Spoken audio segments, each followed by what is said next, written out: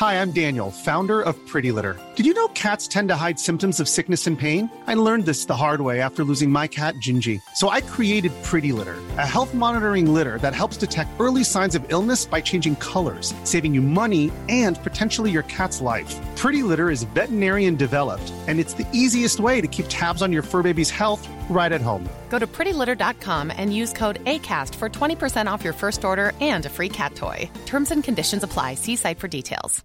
Hey, Dave. Yeah, Randy. Since we founded Bombas, we've always said our socks, underwear, and T-shirts are super soft. Any new ideas? Maybe sublimely soft. Or disgustingly cozy. Wait, what? I got it. Bombas. Absurdly comfortable essentials for yourself and for those facing homelessness. Because one purchased equals one donated. Wow, did we just write an ad? Yes. Bombas. Big comfort for everyone. Go to bombas.com/ACAST and use code ACAST for 20% off your first purchase.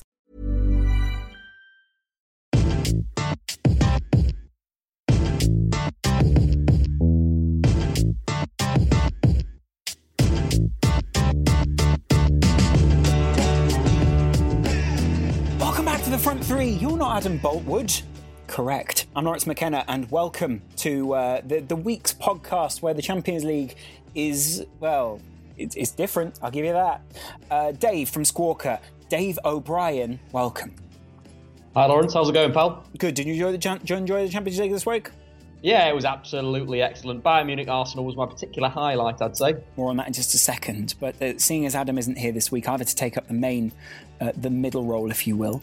And Kristen has taken up my role, essentially. So, Chris, you're somewhat of a number 10 cutting out. Right, okay, I'll keep that in mind for the rest of the show. Yeah, so the more cutting out, the better. All right. Now, guys, comment of the week this week. I'm choosing the comment of the week. The reason I'm choosing the comment of the week is because, Dave, I sent you this picture earlier in the week. I haven't replied on Twitter because I wasn't quite sure how to reply to someone drawing such a lovely picture of me. But Julia Baines has drawn a picture of me. Have you seen this picture? It is absolutely incredible, I'd say. I love the use of the camera. It's part of your life, that, isn't it, Lawrence? The camera. She's drawn this fantastic image, all with pencil. It says it took quite a few hours. She said she had a horrible scan of it, of my original picture, but she wants a full one of my face. I genuinely have no good photos. But she's done a cracking job on your abs. Yes, weirdly, but she cropped those out in the way that she when she scanned it over to me. I don't know what she sent to you, Kristen. And that tattoo. Ooh, I didn't even know how she knew you had that. Yeah. Well, I'm assuming you informed her. Now, thank you very much, Julia. Lovely to have you on the show and lovely to have you listening / watching. We will see you again when we get our T-shirts, right? Yeah. T-shirts real soon. Anyway, Adam's not here this week. We'll make his excuses for him at some point. Let him know that you miss him on the show.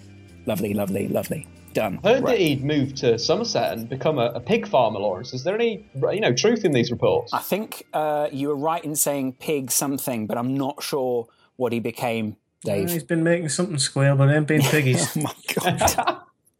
What up? Altwood. Anyway, what are those? No one knows. So let's get down to it. Champions League stuff. Kristen, let's come to you first on this one. Now, people were saying Arsenal, the immovable force coming up against Bayern Munich, the completely movable force. And we saw it play out exactly like that. Yeah, their movement is exceptional. I really enjoy watching Thiago play more than anything. I just like him. He's very fluid in the way that he operates. What you can say is this was a good performance in the sense that it got them the victory. I don't think it was the masterstroke maybe that many people painted out. It was very simple in that sense. It was just sit deep, spring the counter.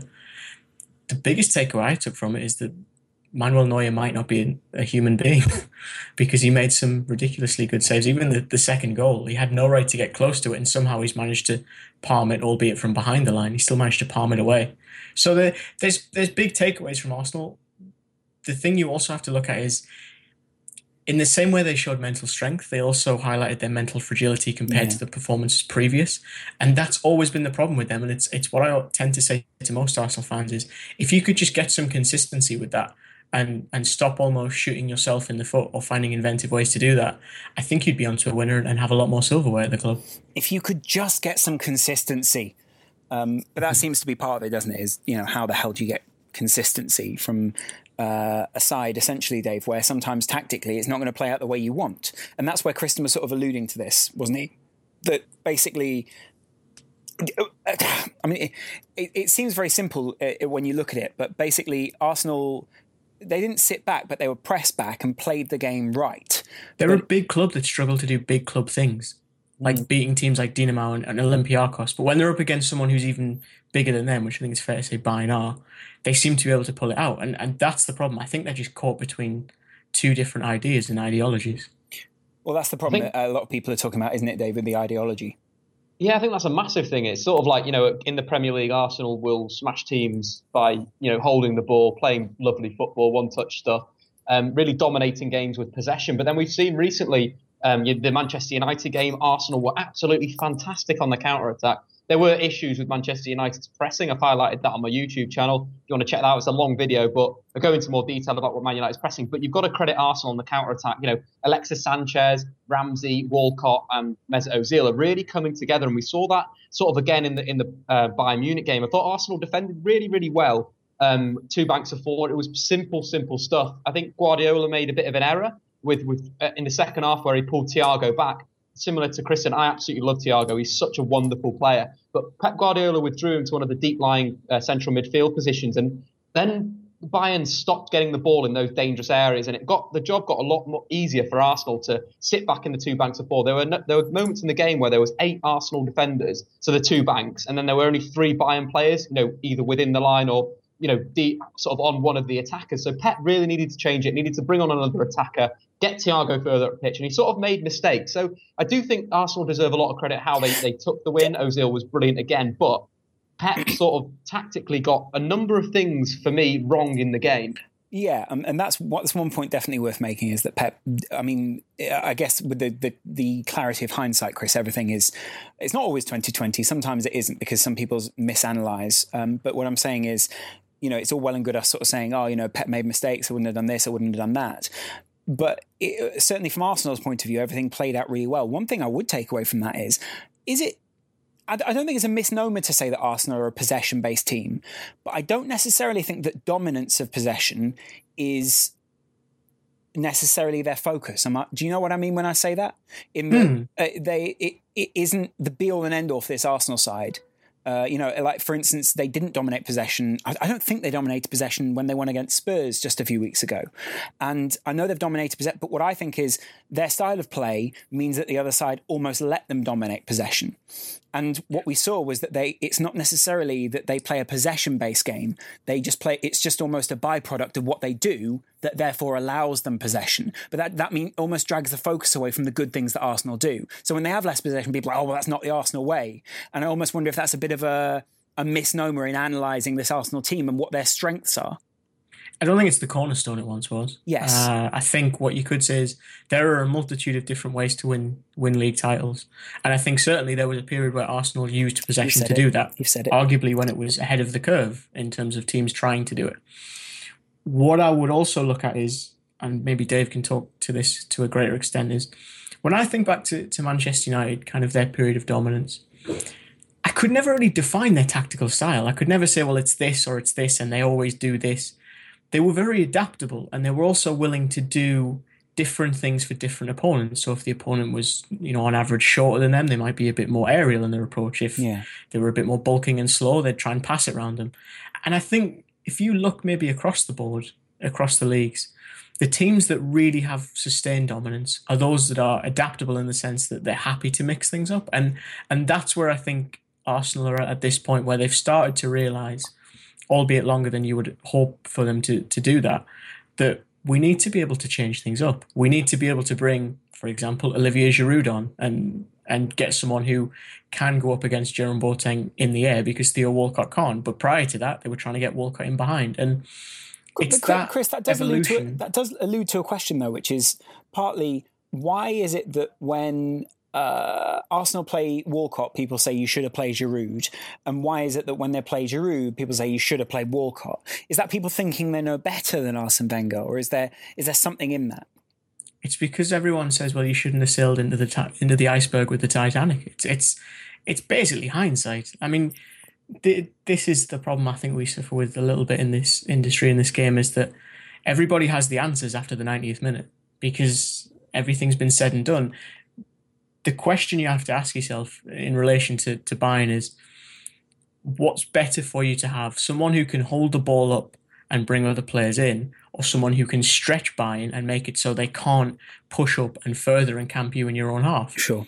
If I'm guessing, I would say probably the second one, purely because you need to get yourself up the pitch. And if you're going to try and do that with, for example, Giroud, it's going to be really difficult because you're going to have to then try and maintain the ball against a team you know is very good at pressing, is very good at shutting off space and winning the ball back.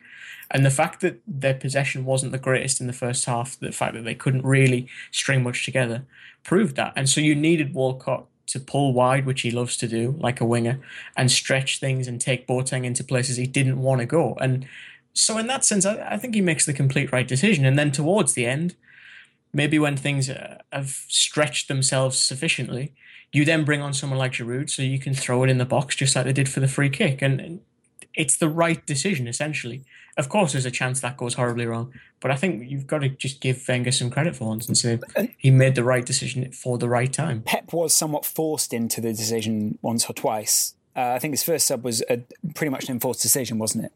And so from there, you'd say it's not always... I mean, there's game management, but then there's also things not necessarily going to plan, aren't there? So that's one aspect. The positive comes from this is that Arsenal have won the first game of the games that they need to win here, Dave. So that's fantastic, and they still have mathematically a chance of getting out of this group, especially considering their opposition that they still have to play.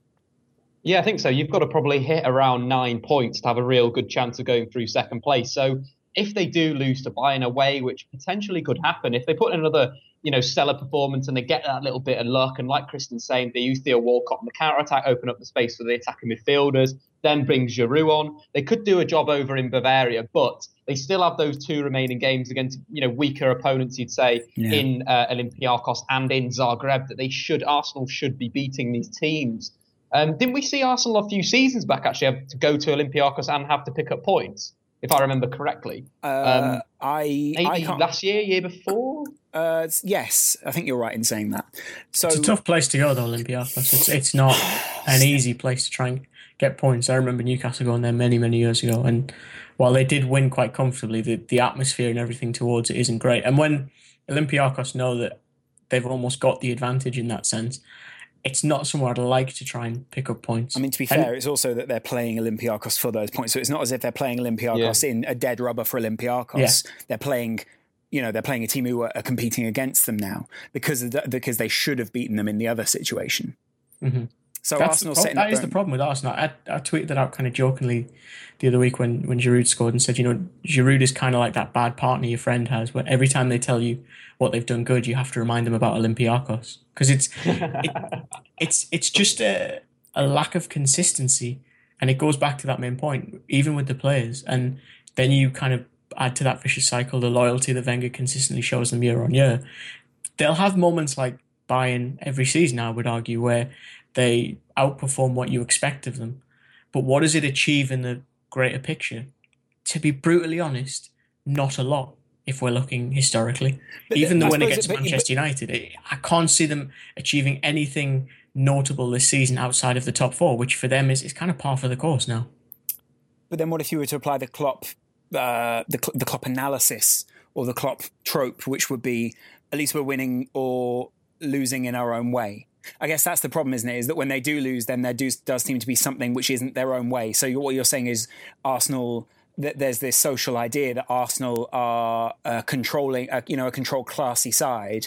And actually, throughout the years, Wenger's had a pretty poor discipline record from a lot of his players. Jurgen Klopp won a title, though.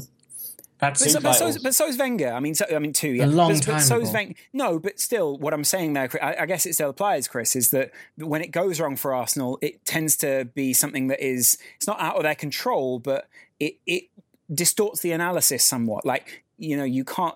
They've almost failed themselves. Do you know what I mean by that? And there's something. Sorry, Lawrence. It's what like Kristen got to before. They don't do it enough. I think that's the biggest issue, is that they can't change their style up enough. Alex Ferguson was the greatest manager of all time. Clearly they can, Dave, because they did that the other night. But then I feel that maybe there's something wrong in terms of there's something wrong there with their scouting network, their analytics, that's not getting Arsenal to set up in certain ways. There's for example, you couldn't say that Arsenal can go and bully a team physically. Man United always found a way to do that. I'd argue with that, but all right, yeah. In a way that, in central midfield, who would you put next to Coquelin to really go? Keown. Yeah, he's gone, mate. He's done. If you're going to stick Mertesacker in central midfield, right, just go and do it. All right, just put your balls on the table and just do it. But what I see with Arsenal is that lack of ability to, for example, I don't feel that they could play, aggressive football in a way in central midfield, bullying teams out of possession. Yeah, they kind of done the counter-attacking system, but there is still holes in that issue. And then their ball play, they haven't got the complement of the squad might not be quite right yet. I think that's the sum of it in a way. Yeah. One thing, I obviously listen to other podcasts. There are some good podcasts out there. One thing I'm interested in is what you guys think of Amy Lawrence's theory that Thierry Henry is being readied as the next coach for Arsenal, with maybe a Patrick Vieira in there as well. Well, Vieira's been linked to New York City FC this week, so I think he's there you go then. Well, he's not doing it then, is he? Well, I was going to say I think he's firmly entrenched in the City family in that sense, and the opportunities they can give him, because he'll be allowed to kind of grow in his own way in New York without maybe the pressure of Arsenal, which I think would give him. I'm not sure if I see Henry as a coach. Do you guys? It's not something I can picture. Apparently he's with the under-19s at the moment at Arsenal. I don't know how well they're doing. It was a pretty vague description, but that's where he is. I'd be curious to see what he'd be like. Yeah, I just don't feel like, from seeing him on Sky Sports, which is a massive generalisation in terms of his coaching ability, but yes, because he's not necessarily coaching on Sky Sports, but I'll let you have the point. What I mean with that is that there's no real sort of knowledge of the whole game. He knows goal scoring. He knows playing as a striker. What Omri would be excellent at would be a sort of an attacking coach maybe, but I don't know if he's got the whole picture in a way. Seems like he might be very, very strong in terms of attacking football in a way, but has he got the ability to play a pragmatic style that Arsenal do need? As we've mentioned, they do need to be able to be pragmatic. Could Henry do that? I don't know. Maybe we've got to go and watch his under-19s team, and then we can find out how they play, how they adapt. It's all speculation, really, lads. Good point. I feel like he'd be a technical director. That when I look at him, I just feel like, he'd be someone who'd sign you the players and speak to them, but not someone that would necessarily coach them. Okay. Moving on, guys. Here we go. What about the 0-0 in Paris, Dave? What are you saying about this? Real Madrid versus Paris Saint-Germain, two huge money houses of Europe meeting each other and coming out with a 0-0 in the end. A lot of people saying it's weird because the English press always paint it as Rafa Benitez bunkering down. But it's not always that way necessarily. He did dig a trench on the sideline. Yeah. No, I think this is what we're going to see from Rafa's Real Madrid. Is there will be performances away in Europe where they may not score goals. Obviously, we do expect Ronaldo to score a goal a game, but he is human after all. But I think with that game, neither team needed to win the game. There was nothing really on the game, settling for a draw. I think they're both now qualified. Is that correct? They're both on 9 points. They're pretty much there. They're both on 7. They're both on 7 points at this point, Dave. Yeah. Sorry, my maths is terrible. Yeah, that is awful coming from a mathematics student. Well, that draw meant that they got the point each, obviously. But what you would say is, with other people in their group, then such as Shakhtar, such as Malmo sitting on 3, Shakhtar sitting on 0. Then we're looking at a different proposition. Yeah, that's what I'd say. It's pretty much, that group was done when it was drawn in a way where there are these two powerhouses who throw the cash at things and they sort of get thrown. It's quite interesting to see Angel Di Maria's form again. Laurent Blanc coming out this week and slating him, saying he's got to up his performance. What happened to that Di Maria in the Champions League final that was unbelievable? Where did he go? Manchester. Then he got lost. Well, it does somewhat allude to a point that maybe you made on a tweet earlier in the week, Dave. Yes, I did. Kristen, that's a follow-up question from that, from Piotr. I think it's Gala, might be Chala. He says, how is Shakhtar Donetsk able to develop so many talented players such as Mkhitaryan, Douglas Costa, Teixeira, Bernard, etc.? It's an interesting question. I'm not quite sure. Yeah. Anyway. Well, they're not skilled at Shakhtar. That's something important to kind of differentiate. That they come from other clubs. What I would say is, while you may question the quality of the Ukrainian league, they do also give them an opportunity in the Champions League. And I think that is an important thing to remember because it's a big stage. It's a chance to impress. And I think you mix that with the fact that there are still quality teams in the Ukrainian league. You've got Dynamo Kiev as a good example. Dnipro, another one, obviously, that Konoplyanka came from. So there is a competition level in there that can improve players. And I think the fact that they've had money means that they can sign naturally very good players. There's only really, I would argue, Mkhitaryan that came from quite a lowly team. And even, I believe that was a domestic move. I think he was at Metal Donetsk, possibly. And so even then, you're seeing someone who's thriving in that league already. So what they're doing is, while on the surface it seems like unearthing these talents and taking them huge strides, actually I would argue they've probably made a good portion of the journey already themselves. And in that sense, you could best describe Shakhtar as something of a finishing school. My feet. I completely agree with that. Yeah. One thing that I'd say, they've invested very heavily in their facilities before, obviously, the Ukrainian crisis. They had one of the best youth academies in the world. Apparently, they had that doesn't exist anymore, Dave. Well, yeah, it's been blown up, which is very, very sad. Same with the Donbass arena that's been shelled. A beautiful a beautiful arena. It's just it's a shame, really. But then that's what war does to you, Lawrence? Yes. You've been to I imagine you've been to the Donbass, right? I have, yes. And it was. What did you think of it? Do you know like how old it is or anything? Did I not like how old it is? No. Is it a relatively old stadium? No, actually. I mean, if you go there, it is a utopia. Okay. If you go to Donetsk itself, then it is very much a mining town that's been bought by a billionaire and made into an asset for himself. And I think that everyone was very grateful there. It was a bit of a surreal experience because they're clearly on the charm offensive when I went in 2012. But it's a beautiful place. I mean, the stadium was fantastic, facilities fantastic. Obviously, I was in quite a luxurious part of it, but there were kind of grounds outside the stadium where people could sit before the game. There was a really nice calm atmosphere. I know it was an international game, but there was still a really nice calm atmosphere. A lot of good fans. Granted, there were some Russians there at the time as well, and they weren't particularly welcome at that moment either. But it was still, there was very much a party atmosphere, and it was a good place to go. I think it's sad the way that's gone, not only footballing wise, but just politically as well. Because the Guardian did a documentary. Our good friend Andy Brassel put it together, and it's really good. And the reason I asked how old it was, I just checked it there. It's 2009. It was opened. It did look like quite an old stadium in that sense. It looked. The thing it invoked in me was, this is like Eastern Europe, the bloc, the 90s, USSR. That was the vibe I got. I don't know if you got the same. It looks a bit like a UFO at night. Did they show it at night? No. So what it does at night, which makes it look very futuristic, is it lights up blue all the way around the outside. Oh, nice. And it's really beautiful. It was really beautiful. And it sort of there were monuments to soldiers, and there was actually a Lovelock Bridge, which was very sweet, and it was all connected to the stadium, so it looked like a place, when you see an architect's drawing, that's exactly the way that it looked. Nice. And it was lovely. It's just a shame they don't play there right now. I think they're playing Kiev, don't they? Yes. Some distance away, I believe. Man City were at home facing Sevilla. What could have been a draw at one point became a win. And Kristen, the ultimate win in this one is that Man City fans, like they do consistently, got to boo the Champions League anthem, and now people are talking about them being fined for doing so. Yeah, I think UEFA are going to investigate it. What they're going to...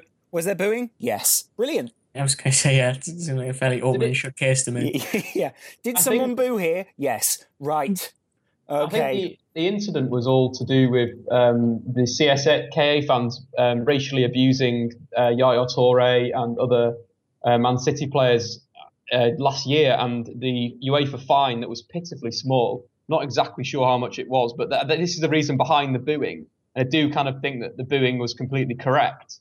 And now Man City are getting fined. It just shows, obviously, it does show the corruption, doesn't it? I'm not sure it does really, but does it really matter if the booing is correct or not? I mean, obviously they're not booing a player. They're not booing for racial reasons. Episode. The one where Smithers is next to Burns.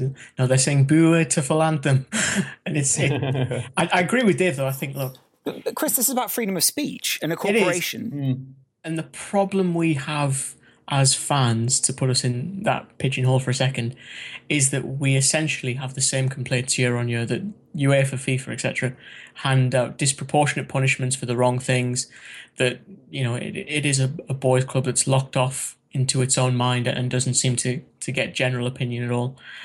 And there's nothing seemingly changing that, even with the whole Blatter stepping down, and it, in that sense, it can be quite a lethargic discussion because you feel as if you are just treading over old ground. Yeah, or booing over old ground. Disappointing, UEFA. We thought you were better than... No, wait a minute, sorry. We didn't think anything better of you. You, whatever the hell you are. Anyway, De Bruyne was delighted with the Sevilla victory, wasn't he, guys? And so he should be, because what a performance. I was talking to a Chelsea fan tonight, and he said, I don't know why we let him go. Because he wasn't mentally ready.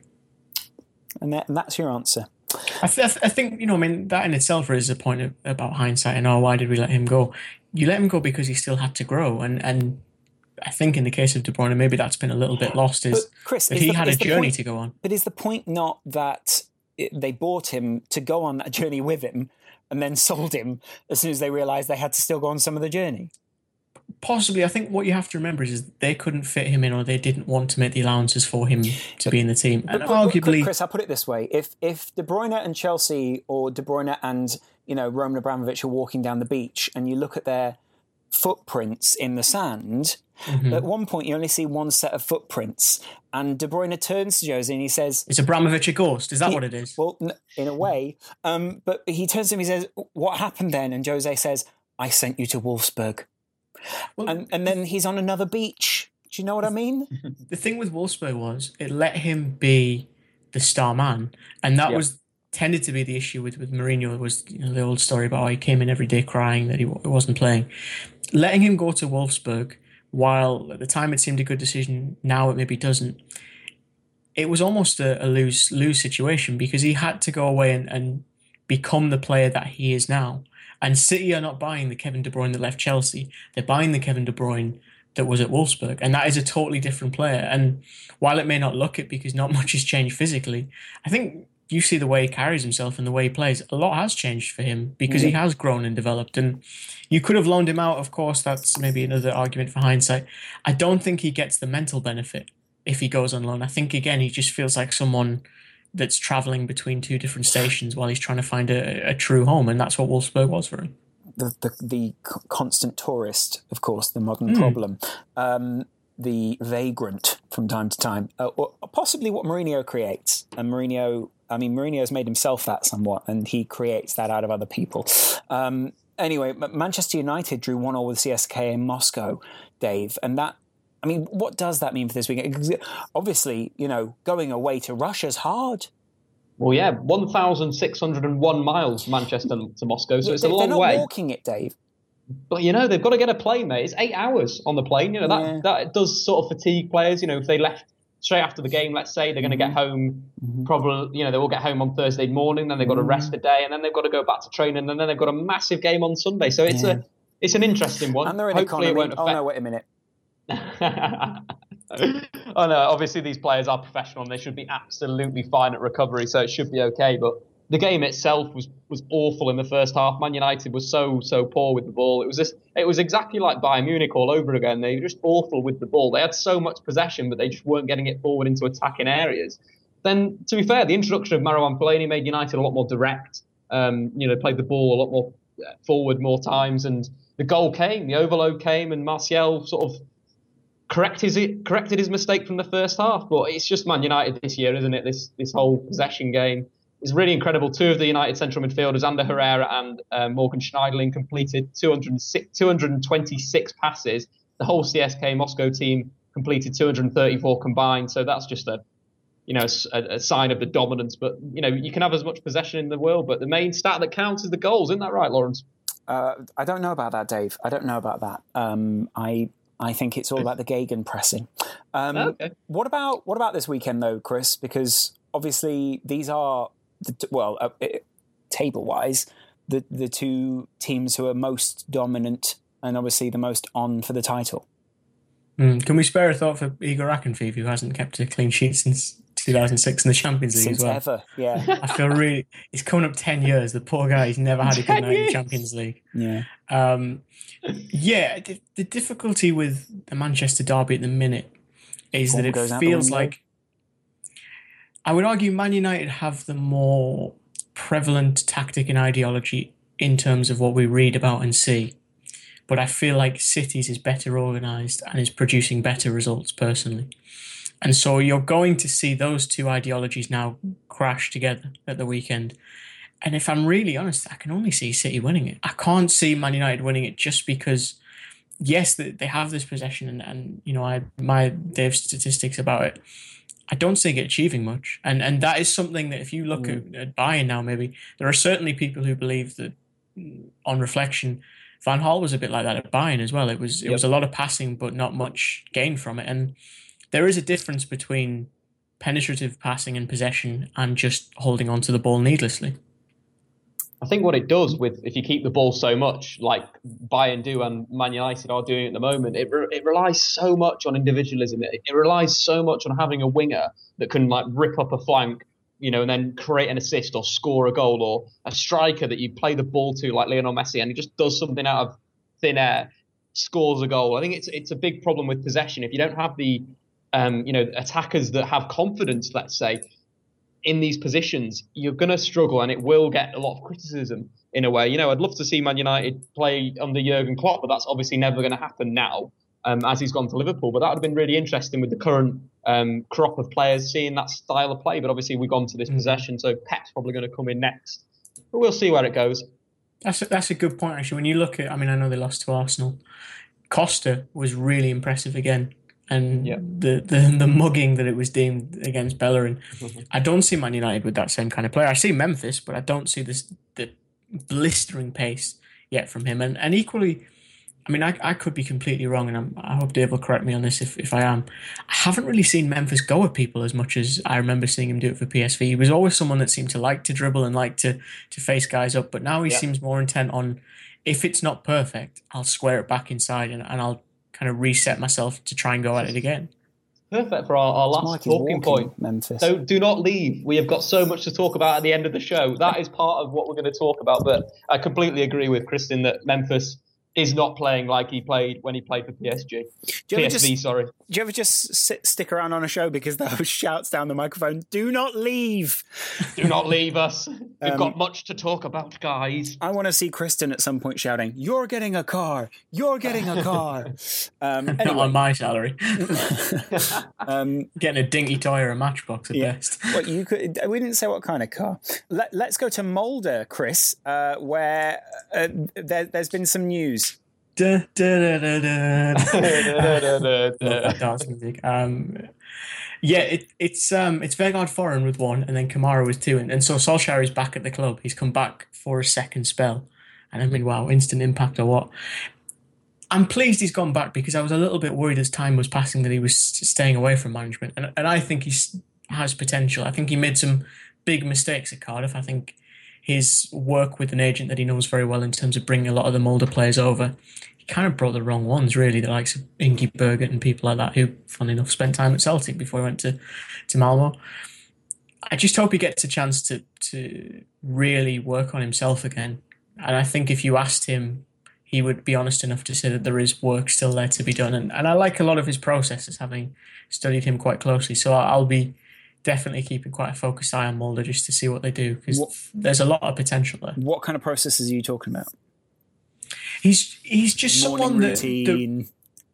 He's just someone that focuses on the game, and we talked about it earlier on, the idea of just winning as opposed to how you win. That's something that's important for him, and he's talked about that a lot with Sir Alex Ferguson. I mean, personally, if I could, I would love to go and interview him about that, because I think there's 1,000,001 stories that you could be hearing there. I think what's good for him is that if you look at this Mulder team, there are some good young players in there. There's Harmeet Singh, who had a tough time at Feyenoord, Estaz Hussein, who I believe was at Man United actually as a youngster. Yeah. And then the kind of standout is Mohamed El Yunusi, who he was at Sarpsborg when Brian Dean was there, and I spoke to Brian around that time about Mohamed, and he just raved about him, just thought he was brilliant and had so much potential. And if anyone is going to help him kind of realise that, I think it'll be Solskjaer, because he did do that for Wolf Eikram, who, funnily enough, is also at Molde now, and it helped elevate him to a better league in Heerenveen. I'd be really curious to see what he could do with someone like Elyounoussi, who I think really does have a lot of talent. Interesting stuff here, guys. Anyway, should we move on now? Can we move on now? Can we move on with a subject that's in Spain? We'll go back to Spain. Spanish football is in shock after a referee has made, a linesman, in fact, has made an announcement that apparently he was told to favour Real Madrid in the next Clásico, Dave. Well, we thought about it. We all thought there was something dodgy going on at Real. Now we've got some proof. Well, not really proof, but it's Who was terrible. it told by, sorry? I should have read that. A fan in a bar or something. Yeah, exactly. Favour them. According to his lawyer, says the linesman wanted to go public with the allegations, but was persuaded to make them formal in a legal statement. He's got a lawyer. He's not a total duck egg, is he? Yeah. First by another official, and then over the phone by a member of the Spanish Football Federation. Rotten. Uh-oh. Absolutely That's rotten. awkward. It's like Juventus, really? Leagues are run by people who are crazy. Proof that the league is not the best league in Europe. You can't even speak to a referee without him telling everybody else. That is an interesting side, though, isn't it, Chris? Essentially, that Britain and England does trade off being a fairly clean league in inverted commas. And I guess the worry there is that it's less that it actually is a clean league, but more that just the perception is that it is a clean league.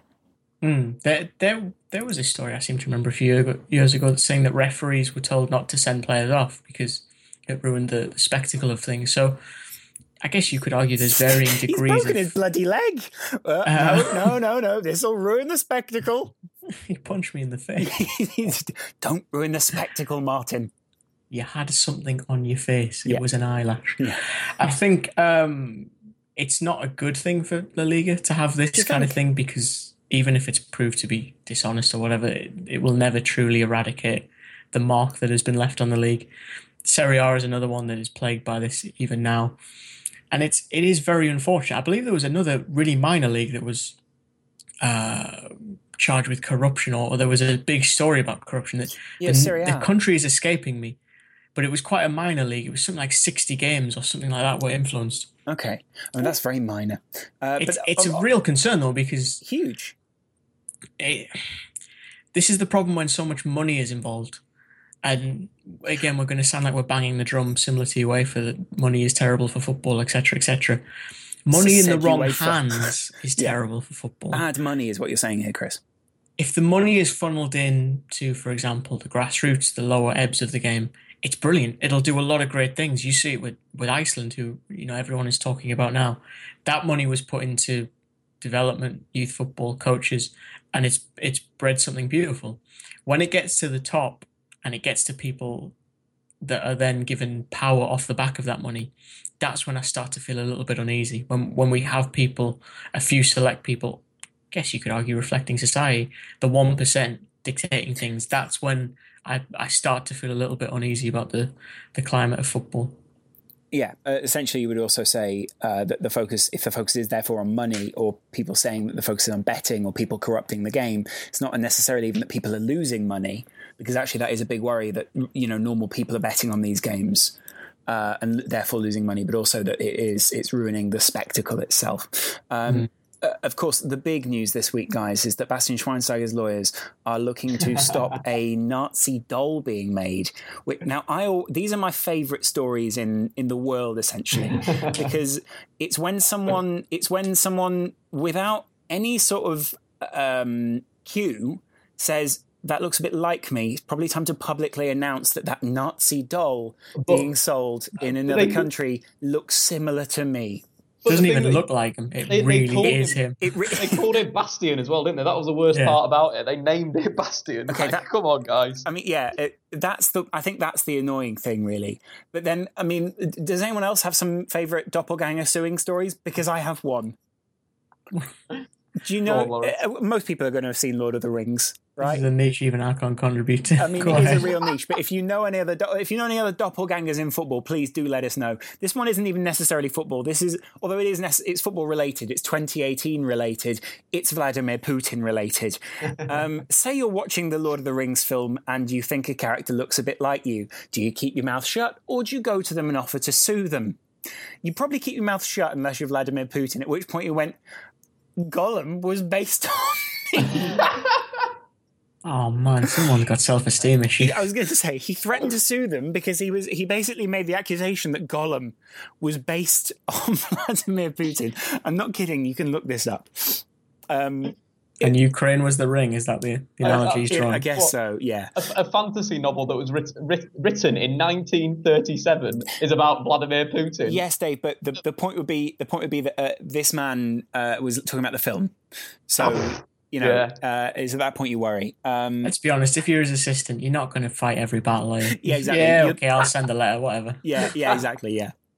If it's going to make you look stupid, all right, yeah, fair enough. Oh, it does. It looks just like your boss, honestly. Yeah, exactly. I had a double take. I was watching a home video. What do you mean more vodka? Okay.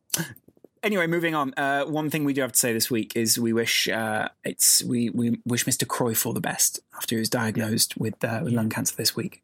So a slightly different transitional tone there. But obviously, whenever someone gets ill in football, we want to see the best for them.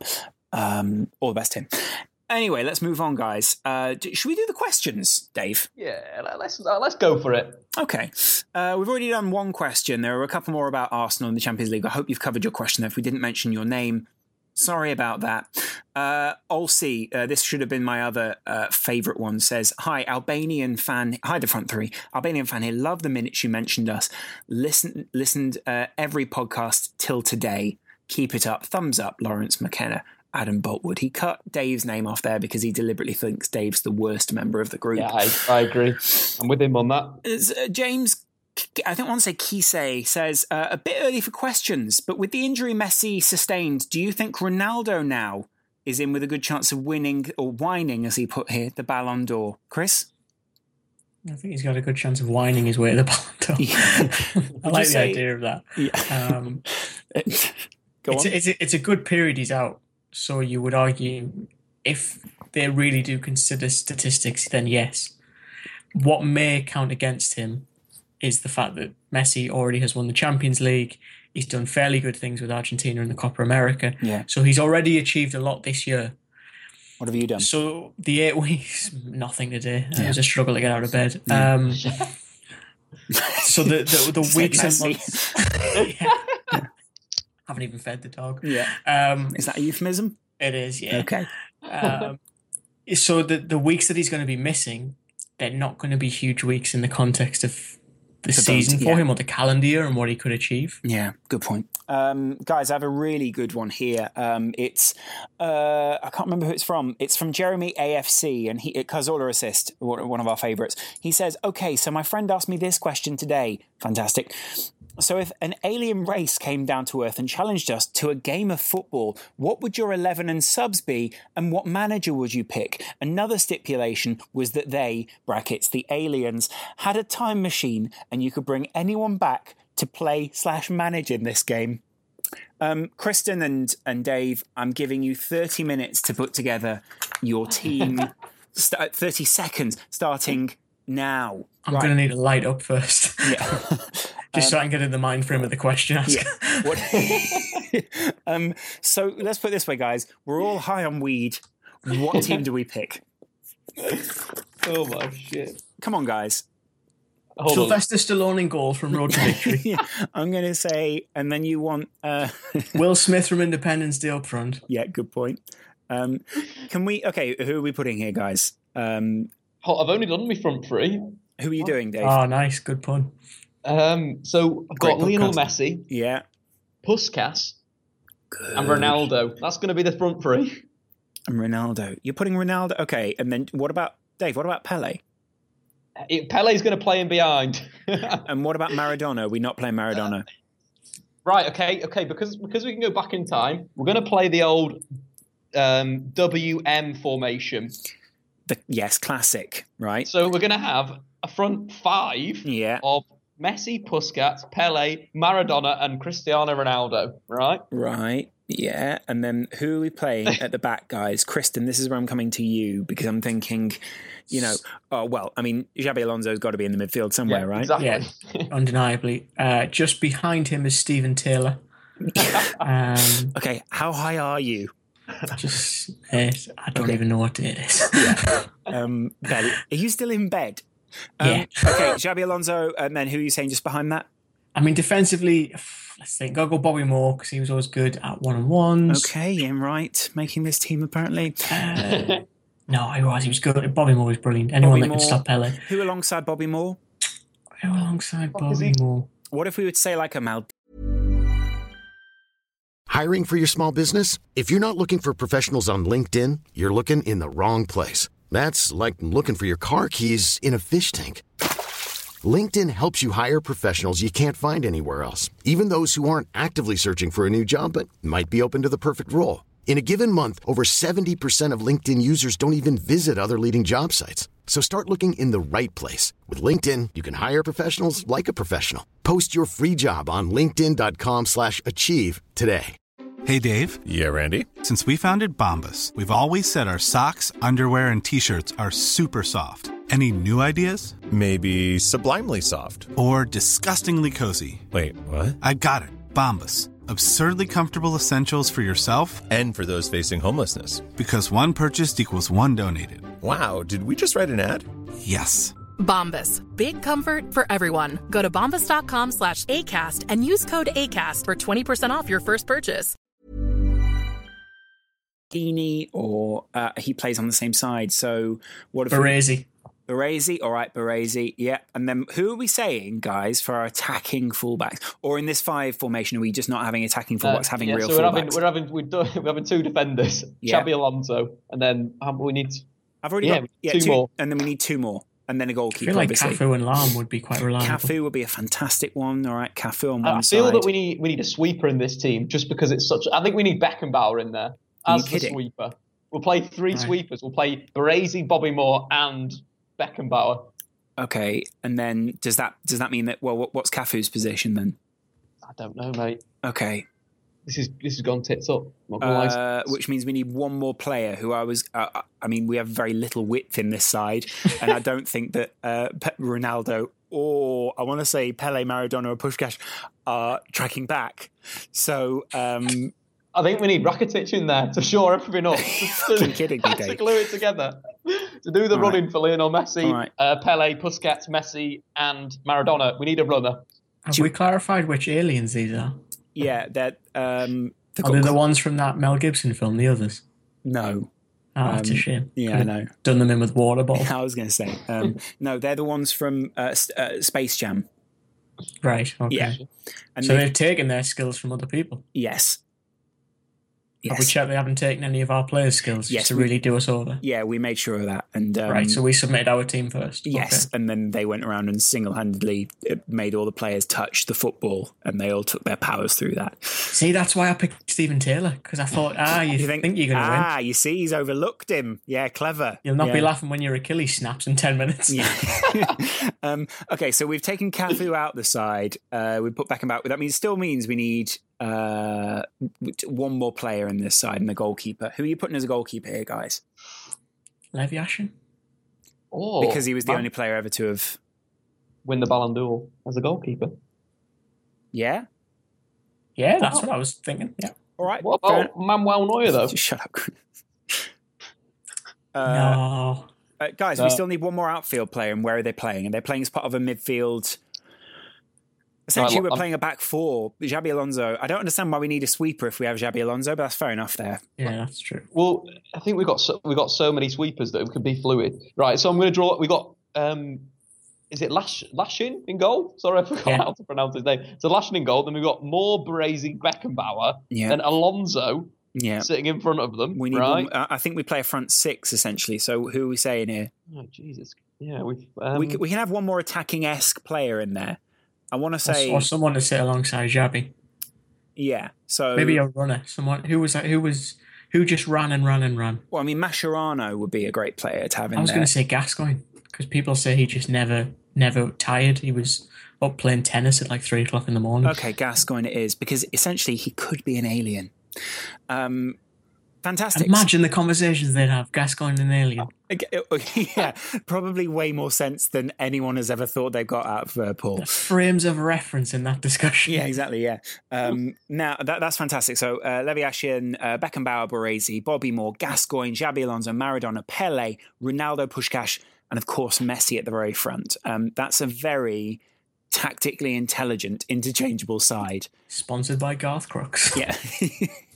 Fantastic stuff, guys. If you have anyone that we should have put in our World 11 to face our overlords, please do let us know. Hashtag I am the alien.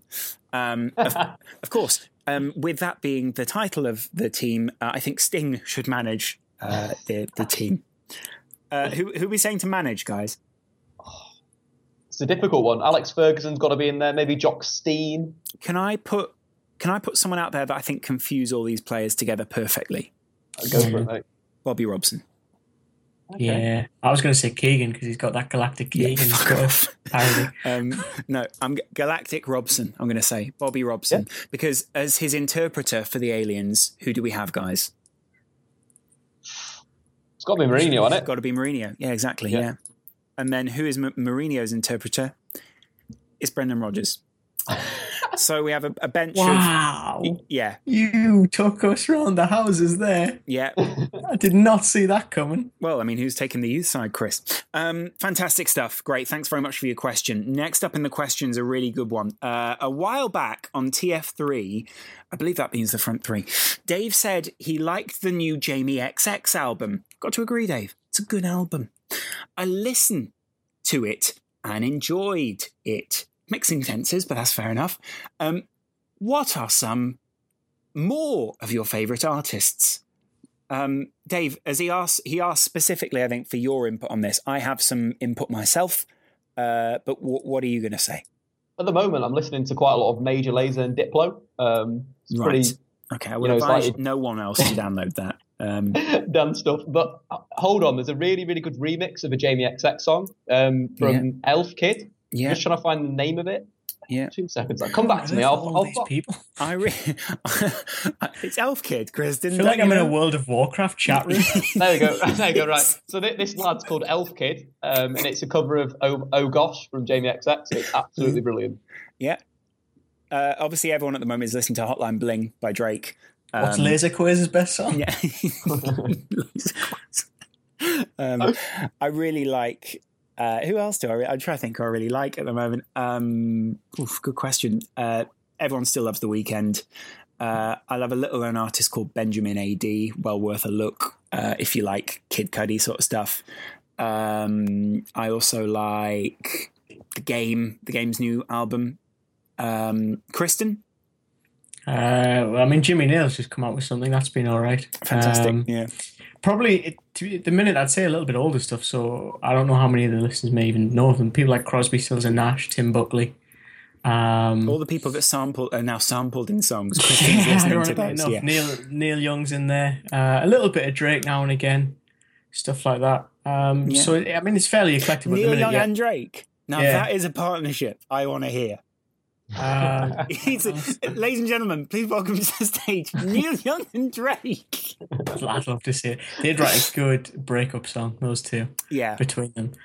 Tori Kelly as well. I've got a real soft spot for her. I can't deny it. Every now and again, Kristen will just message me with a girl that he so clearly has a huge crush on. Yeah, it's not even funny. I remember when Oxygen came out not long, a couple of years ago. That was a big one. And of course, I like old school Kanye West. Who doesn't? Anyway, old school now, of course, being 2013. Guys, another question from Marco. I want to say Fabian. He says, I'm new to the BPL. Can we just say one thing, guys? Does anyone else enjoy it when people refer to La Liga as La Liga BBVA? Because it's the same as insisting on saying the Barclays Premier League. They're on brand. I can't follow them for that. Yeah, good point. The next people that sponsor La Liga is quite amusing, but I can't remember who it is. Look it up. I will do. I'll come back to me. Guys, I'm new to he put BLP, but I think he means BPL, and listen to The Ramble. Fair enough. I'm pretty sure this is actually just Luke Moore trolling us. Why do they love to laugh at people like Big Sam, Pardew, Redknapp, etc.? Why are they so funny? I think those are two separate questions there. The Ramble are funny because they're good guys, Marco. Why do they like to laugh at Big Sam, Pardew and Redknapp? I'm not sure is a question. Right, Chris? Well, Alan, what I would say is they laugh at them because they are comedy characters, to be truthful. The things they come out with the press, that they almost operate with a mentality that yesterday didn't exist and everyone's forgotten about it. So they often contradict themselves. I think to a degree they have delusions of grandeur. Well, but that's just the Ramble. So what about the guys we were talking about with Big Sam, Pardew and Redknapp, Chris? As for the three aforementioned managers, what I would say is it's just that things like when Sam Allardyce, comes out with things like he should be managing at Real Madrid and he's made for a top job. When Pardew's kind of selling himself for the England job before he's even completed a full season with Palace, the fact that Redknapp has publicly courted players, it's just something to laugh at purely because you can't believe that they're operating with so much, I think ignorance is the right word, so much ignorance to the media and what has gone before them. Yes. It's just a lack of awareness, really, isn't it? More that they're mocking. It's more of a mocking than a laughing at. They just believe their own hype, and you just think, it's a very bizarre situation. Yeah. Thoughts? No, not going to go on any Ballon d'Or questions, but that will do that close to the time. What's your favourite name in football? And someone's gone down this route. Chris, we used to do a podcast, and I think we did a whole evening of just listing players that sounded like food. I wish I still had those notes. What's your favourite name in football? He says, mine is Tasty Young, Capri Striker, Kevin Lasagna. My one scored in the Champions League this week, playing for Ghent, the 21-year-old midfielder Thomas Fockett. Yes, good. How did he hit it, Chris? Did he absolutely... I just like the idea of his manager screaming that down the touchline. And 1-0 down with 20 minutes to go. Yeah. Fockett. He's having some kind of existential crisis. Dale Payne asked a pretty good question. Sorry, Dave, do you have a favourite name? I quite like Valdefiori for Napoli, but it's not really funny like Christian, so I wasn't going to mention it, but I do like that name. Yeah. There was a Dutch winger as well called Brian Penis. I think we'd all remembered Brian. Yes. He was all piss. He's coming at me. Do you think Arsenal can win the Champions League in the next 3 seasons? Thanks, guys. That's from Jack Clune, Martin's son. It's like he's changed his last name, but no, Mr. Wilshere, you will not win the Champions League in the next 3 years. I don't think they've got the mental toughness for it. This one's a good one. What's your favourite individual skill move in history? The Cruyff turn, or my favourite, the Berbatov spin? Can we also coin the Costa flick this week, guys? You remember that in the Champions League game? That was a good little Vineable bit. What about the Rabona? Yeah. That is surely a good one. The Ronaldinho flip-flap? Used to do that. the Ronaldinho flip-flap was good. The Elastico was also... That's the same thing, isn't it? The flip-flap and the I think so. Yeah. The rainbow flick, that was quite good. The rainbow flick was a good one. Still possible on FIFA, of course. I'll tell you what my favourite is. You remember that Mancini goal for Roma against Lyon, where he did about 7,000 step-overs in 2 seconds? It was brilliant. That was a good step-over. I do love the one also where, I think it's Ronaldinho, maybe it's Ronaldo, the original R9, actually steps on it, but then kicks it, so he kind of puts his foot on it, but then his other foot follows through and kicks it away. Oh, yeah. And but that also goes into the one of the best of all time, and probably the one that's always been played most, is the Thierry Henry no kick, right? Mm-hmm. That's a great move. I quite like dummies as well. I've got quite a soft spot for when I play dummies and it comes off. I just think there's something brilliant about that. Just not touching the ball, but good point. Lovely. Let us know what your favourite skill moves in inverted commas are in history. I believe in the 70s they were still known as skill moves. It's just that they found it unusual when people were talking about 5-star skill. Yeah. I think we're almost done on questions. Who will be the surprise team in this year's Champions League, Dave? Austria. Champions League. Ah, fuck. Read the wrong question. Yeah, Dave. Sorry. Dave, you can't. And here are your 2015 winners, Austria. Wait, what? Would you have predicted that, Ian, when the last 16 were drawn and Austria somehow managed to get into it? I absolutely would. Fantastic. Well, more from Ian next week. No, seriously though, Dave, you can't just pick up your own questions. You realise that, right? Come on. The Rabona. Yeah, that's my surprise team this year. Imagine if you could only play football with one skill move. Which one would it be? That's an interesting question. But anyway, Dave, come on. Who's your surprise in the Champions League? This is really tough. Going to go with... Ronnie Corbett. Please don't pick a country again. Please don't pick a country again. I want to say Australia. Right, I've had a think. Greece. Oh, no. Benfica. Brilliant, Dave. Thanks for coming. Spain are my favourites to win the Euros, says Will Meller. Also one of my favourite actors in 3 pints of lager and a packet of crisps. Who are your favourites, Chris? Porto. I'm glad I took a breath in there. Yeah. To win the Euros... Maybe Italy, actually. I think Italy could do it. Drake? Is it Drake to win the Euros? Yeah, it's Drake, isn't it? It's Jamie XX's new album, Will Win the Euros. Yes. White Elf, he's going to do it all. Laser quiz or somebody. I love how you become an old man when we talk about music. What are you guys... What have you guys made of Northern Ireland's Euro 2016 qualifying campaign? Hashtag I am the whole, Chris. I think it's been good. I think what they've managed to do is get the most out of what is a fairly small pool of players. There's not a massive amount of talent in that country, to be brutally honest. And the fact that strikers like Menegis or Menegis, or I can't pronounce his last name. I apologise to him. But I mean, you look at him; he's been deadly. Very good. He started out as a goalkeeper and then only changed to a striker kind of midway through his career, and the fact that he's been able to even contribute with goals is quite a baffling situation in the first place. It's just good to see them qualify, because you hope that then it maybe brings more maybe money to the infrastructure of football in Northern Ireland and such like, because we've had good players from Northern Ireland, I think, through the generations, from Best to Gillespie and Lennon more recently. It's just about getting them all on the pitch at the same time. And I hope they are able to do something. And I believe they will not embarrass themselves when it comes to the championships next summer. Dave, this is an interesting one. You must watch quite a lot of football. I know you do. Tension says, in light of Liverpool's last game, what is the best 0-0 game you've ever seen? There are a number of journalists who keep stipulating that they think that 0-0 is a really good, a really interesting result to watch. It's just not very marketable. I suppose that's the point, isn't it? If we market it, then we can make anything really interesting to watch. But what's the best 0-0 you've ever seen? I think there's definitely been some United games that have been 0-0 but have been very good games. I can't really think of any that are coming to mind. Was one of the Champions League games towards the latter stages last season, one of the Juventus games that was a 0-0 maybe, that was really, really good? One's not jumping out to me. Chris, any 0-0s for you? I know you're a Newcastle fan, so you probably not have seen many 0-0s. But it's a rarity.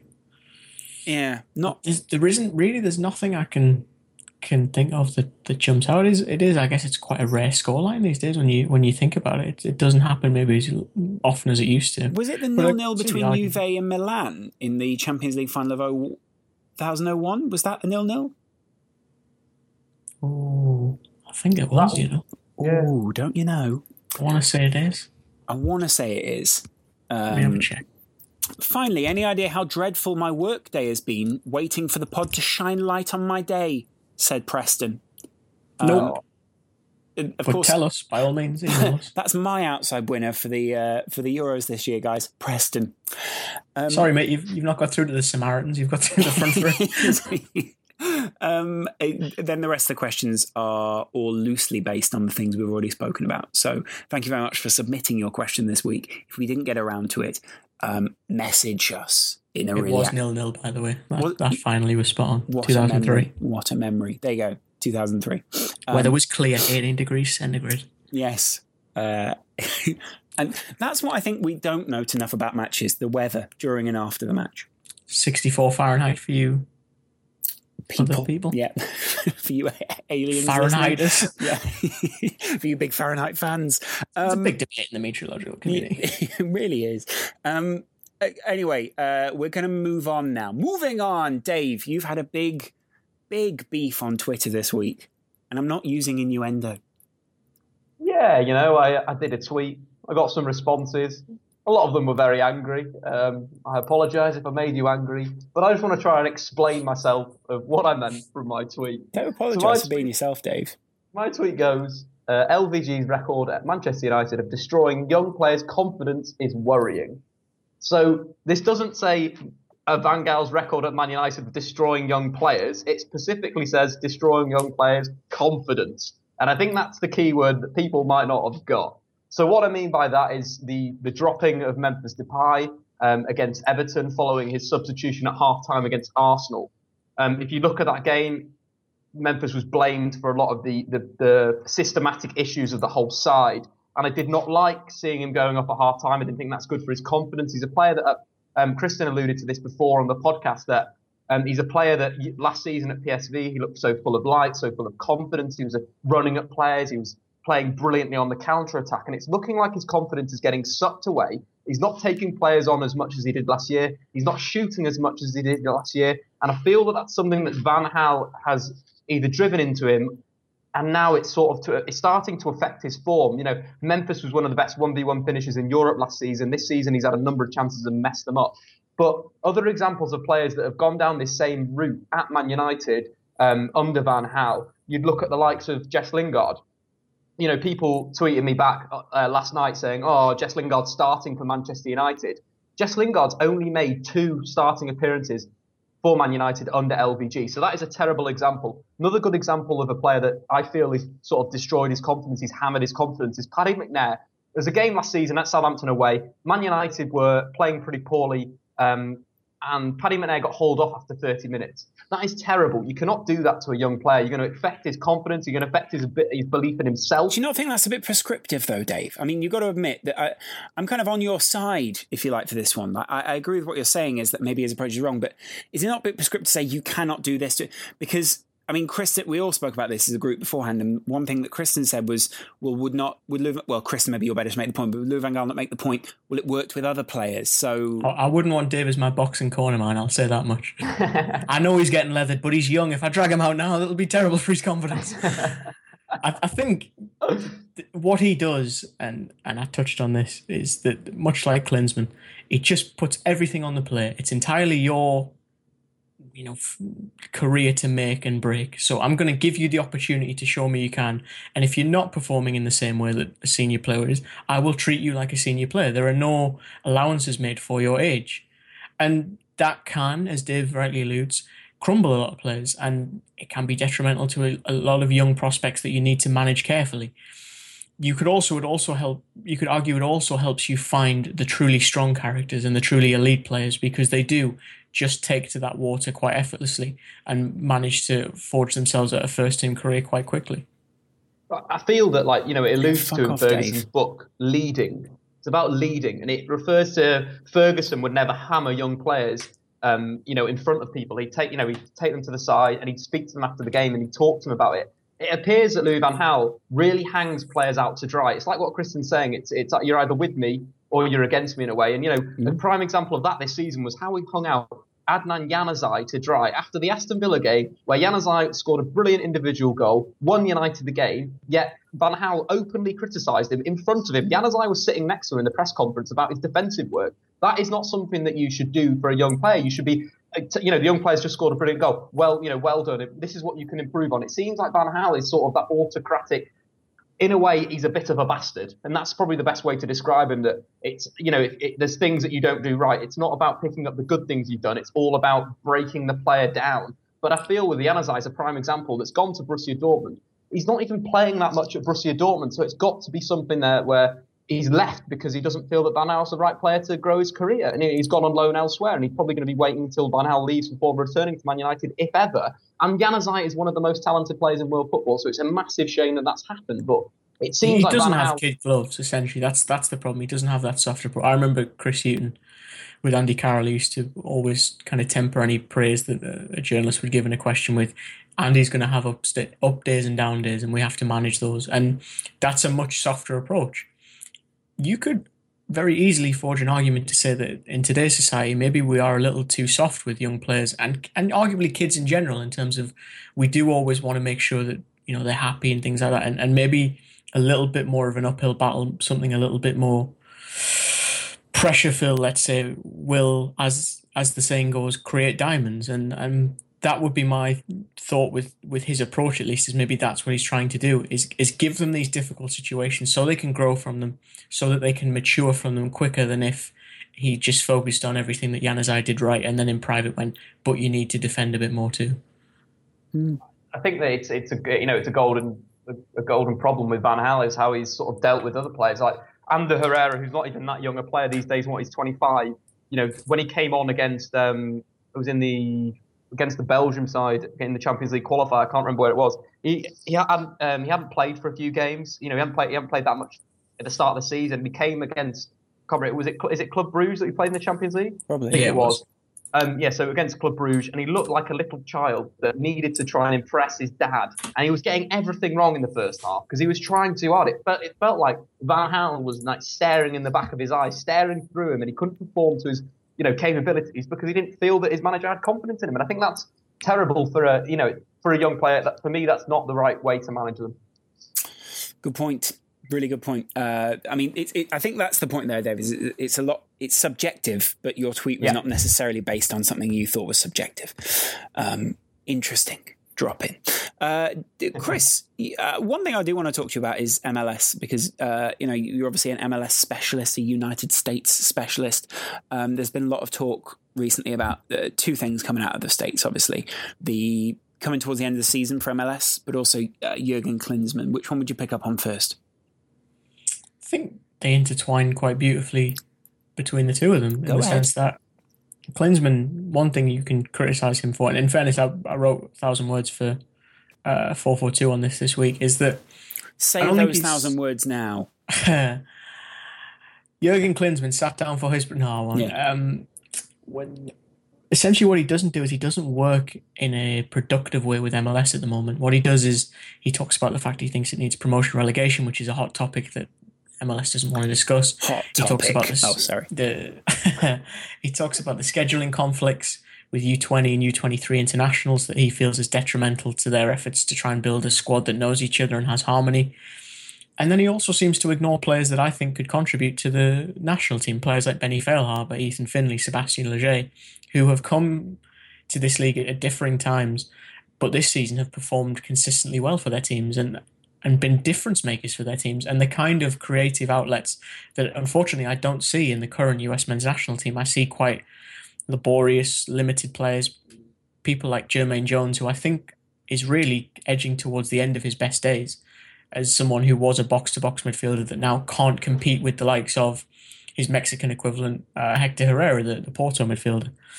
You kind of couple that in relation to MLS and contrast it with the fact that MLS isn't perfect. Yes, it's growing, it's getting more marketing. It's also not... They shouldn't be marketing themselves with that phrase, though, should they? MLS, it's not perfect. But what else are you going to watch on a Sunday night? Exactly.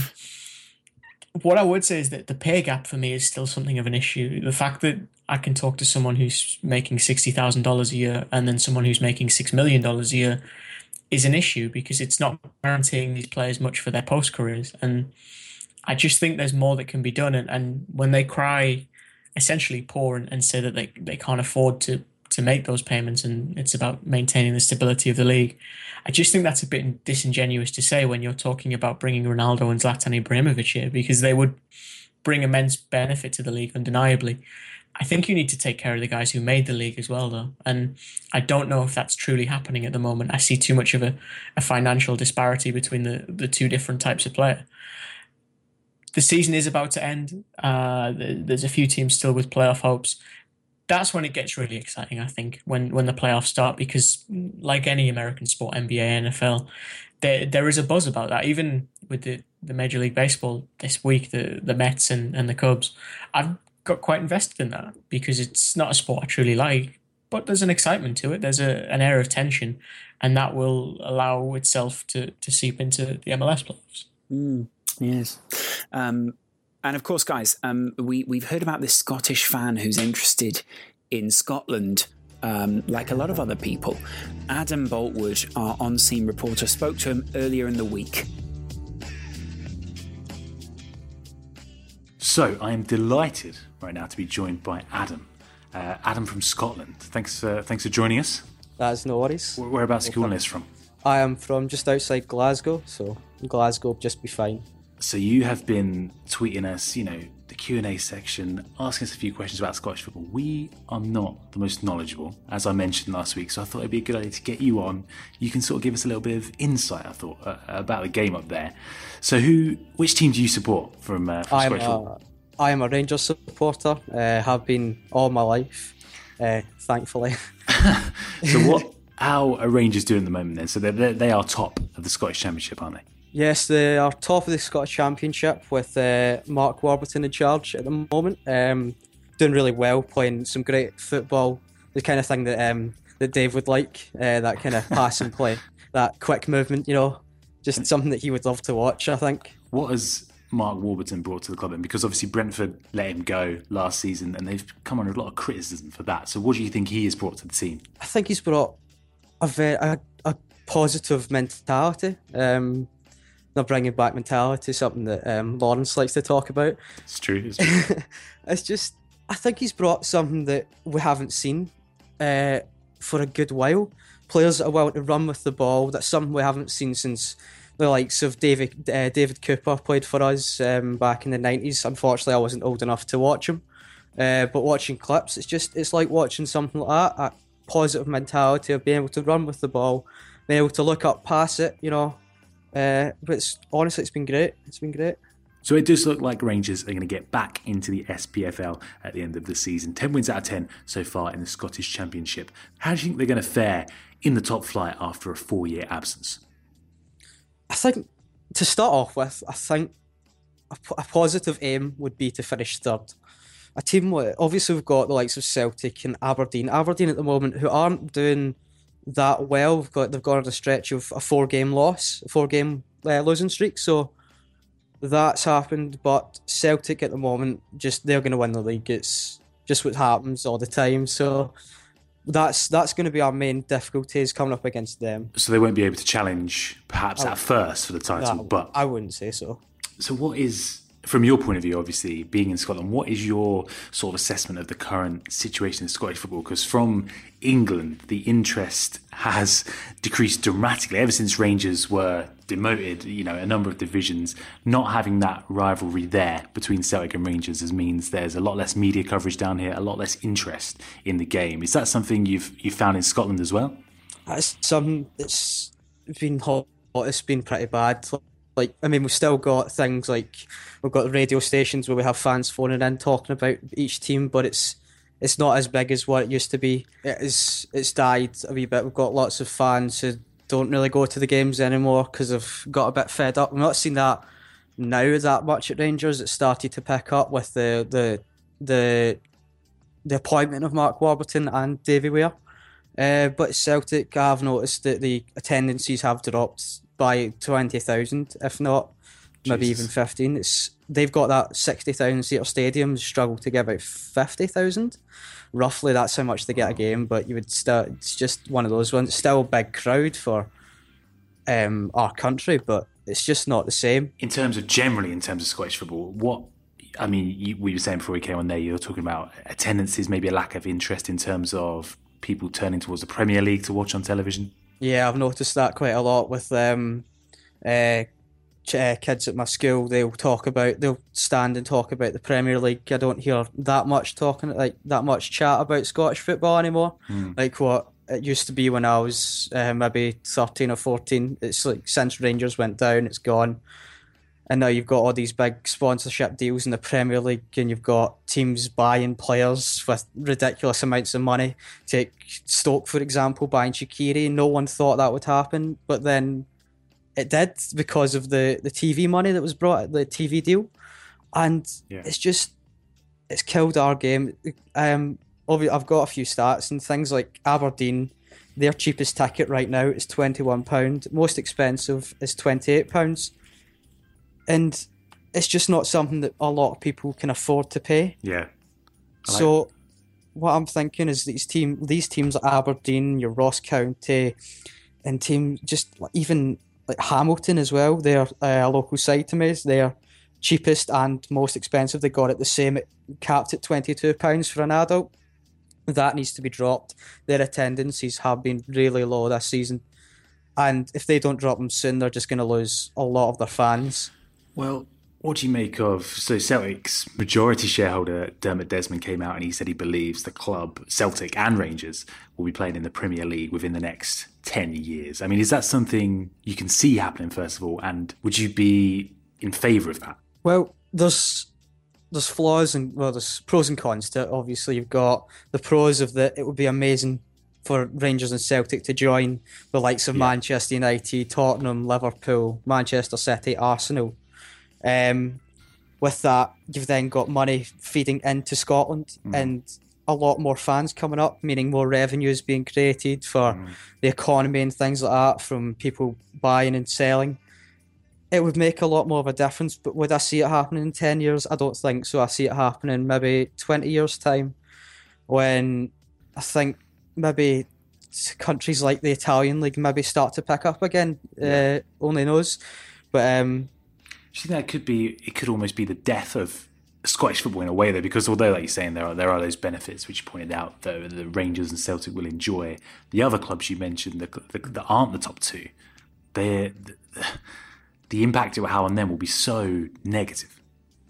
Yeah, and we've seen that as well in places like Wales, where obviously you've got Swansea and Cardiff and Wrexham, things like they've gone from Wales and come into the English League, making it more of an expansive league, obviously, but that has killed the Welsh Premier League. I mean, I know Swansea and Cardiff, they moved early 20th century, but even at that, it's not made, like, it's killed the Welsh game in a way. It's not helping them at all. It's like they're playing games and they're struggling to get that many fans. They're probably getting the same amount of fans as what, say, a Scottish League Two game gets at, like, Clyde. They get about 200-300 maybe a game. So then would you be in favour of that, Rangers and Celtic sort of coming into the Premier League and, you know, those potential negative impacts on the rest of the teams? Or would you rather see the Scottish League reformed and things changing in the Scottish League itself to make it more viable, to make it more popular among Scottish people? I think moving a lot more of the teams into the British League, maybe creating like a sort of... we've got the new league system, the Highland and the Lowland League. So you've got the Highland League, that's a number of teams, and then the Lowland League, a number of teams on the same level, but they don't play against each other until end of the season. Like the two teams that win the league, they play a two-leg tie to see who would get promoted. We could maybe do something like that, have the teams in the Scottish League playing in a league, and maybe the top three teams move into the overall British League. So we could do... I was thinking something like that. It would make more of a more viable sense to it. Well, we'll just have to wait and see. But in the meantime, thank you so much for coming on, Adam. Some really insightful, interesting stuff there. Much better than anything me or Loz or Dave could come up with. So thanks for coming on. And thanks for listening to The Front Three. I mean, where did you hear about the podcast? I found out about the podcast. The podcast on it was a Football Daily. I think it was Adam's last show. So that's when I think you first announced it, and I thought I'm going to jump on that because that's something I just love listening to football and hearing a lot about it, and even the Football Republic, watching that, and The Front Three is very insightful. Yeah, for some reason I'm liking you more and more here. Anyway, Adam, thank you very much for coming on The Front Three. Thanks. Thank you very much to Adam and, of course, Scotland for that. Lovely. Guys, did you enjoy that? Oh, it was absolutely fantastic, wasn't it? Yeah, it was great. Kristen? Lacked a little bit for me. But lovely to have him on. Anyway, moving on, guys. It's been great to have you. Anything that we've missed from this week's podcast? Maybe the 11-1 drumming of Galatasaray's under-19s team by Benfica. Apparently that's a little bit dodge on the old betting markets. Really? Who out there was was going for 11-1 and thinking they were predicted to win 14-1. Exactly. So I think it was something to do with the Asian handicap market, where the it's a very niche market, isn't it? I've been there. It's a lovely tourist destination. It was basically odds on to be a -1 game where one of the teams would win by 1 goal or more, and obviously sort of like 1 goal, and obviously 11-1 is a little bit different. Yeah, but we all know what happens in Turkey in betting and football. You typed in too many ones. We said 1-1. Oh, not this again. We took a player off. That's what we thought -1 meant. Yeah. Terrible stuff. Are we therefore worried that Europe is becoming dirty, guys? Or has Europe been dirty for a while, we just didn't know it? Yeah, it could be that. I would argue a little of column A and a little of column B. Yeah. And the dirtier it gets, the more you can see. Or is it just that, sometimes you open the cupboard doors and, been dirty in there for a while, you've just not managed to look? Was it Johnny Cash that sang "What's done in the dark will be brought to the light"? I think it's a biblical reference, but I'm sure he sung a song about it. Yeah. I'm sure Laser Quasar will use it in his next song. And it's on that note that we finish this week's podcast. Dave, if people want to go and see your work, where can they find it? At Squawka Dave on Twitter. Yeah. SQUAWKADAVE. Of course, the easiest brand to spell. And Kristen, what about you? It's lovely to have you on, by the way. Thank you for coming on. You've been on everything I've been on this week. So thanks, buddy. Thanks for stepping in when Adam was predisposed. We missed him, but it was also good to have you. I really enjoy this podcast specifically because you have audience interaction, like the questions that I kind of get attached to on Twitter and thing. I honestly think that's brilliant. And what I would say as well is I am consistently impressed. We obviously can't cover every question, but I'm consistently impressed by the knowledge of the listeners to this as well, because you can tell they do some research and they clearly watch a lot of football as well. But Chris, I think the question is, what's your favourite alien? Well, what I was going to say was they managed to do that. A lot of them, I imagine, with full-time jobs and everything. I benefit from the fact that football is my job, so there's crossover. How people manage to do that and also stay invested when football is the way it is sometimes consistently impresses me. In terms of my work, though, you can see that on at KHENEAGE, and yeah. But as I always say when I'm blessed enough to come on here, tweet me, whatever. I'm always willing to talk football. There's never a bad time. Kunal Singh, of course, tweeted us this week, and he says, as per recommendation, looking forward to the awesome read, hashtag I am the whole. And he sends a photo of his brand new book, Inverting the Pyramid. Stick with it, Kunal, that's all I'm going to say. It's very thick at some points, but well worth a listen. It's like a textbook almost, and that's not like a slant on it. It's done in the right way in that sense. I think if it had been done just as a traditional novel, it might have struggled, but you feel as if you're learning something with every page. I once heard a pundit that I was working, I won't say the pundit, but I once heard a pundit for a radio station who had Jonathan Wilson as a guest on in a pre-production show shout the phrase, invert that fucking pyramid. Mark Saggers is hilarious. Unfortunately, it was not Saggers. But Kristen, I'll tell you now, pyramid is not a TalkSport word. It bloody isn't, though, is it? What made each... This is a good question from Roman. Sorry, I'm just tacking these onto the end of the show. Roman Oseguera says, what made each of you want to work in media? Hashtag I am the whole. Dave, did you want to work in media, or is it just so happened that your job happens to therefore cross over with media? Yeah, I think I just fell into it. And obviously I enjoyed the banter that is engaged in the media sector. So that's why I stayed around. Good. Glad you're still around. In many ways, I like to feel like we've taken you under our wing. Made you into a better man. Kristen, what are you saying?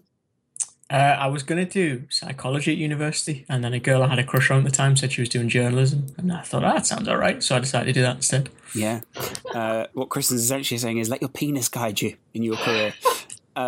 Brian Penis gives great advice. Your penis or, other genitalia, whatever you have, let it guide you. I was going to do economics at university, was given the advice not to do that.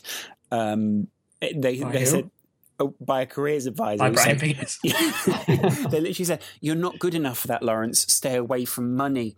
And I've consistently vowed ever since to stay away from money. And as my career proves, no, that's not the case. I just ended up not going to Manchester University to do economics. I took a gap year and worked at a radio station in that time, having done hospital radio for 5 years. This is turning into Alan Partridge's autobiography, isn't it? I then went to university. I did media, so I was very clear about that. Media and communications, Goldsmiths, and then... The jewellers.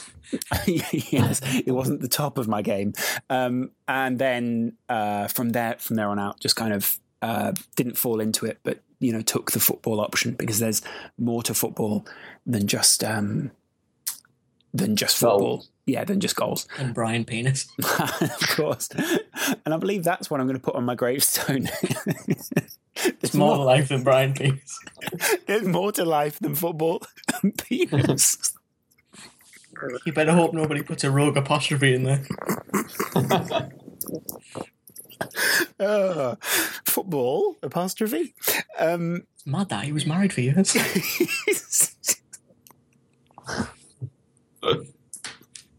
Great guy. Anyway. Oh, okay, we're done here. Thanks a lot for joining us on the front three. Go online, find me at Lozcast, LOZCAST. Thank you very much for drawing me. We'll see you again soon. Bye.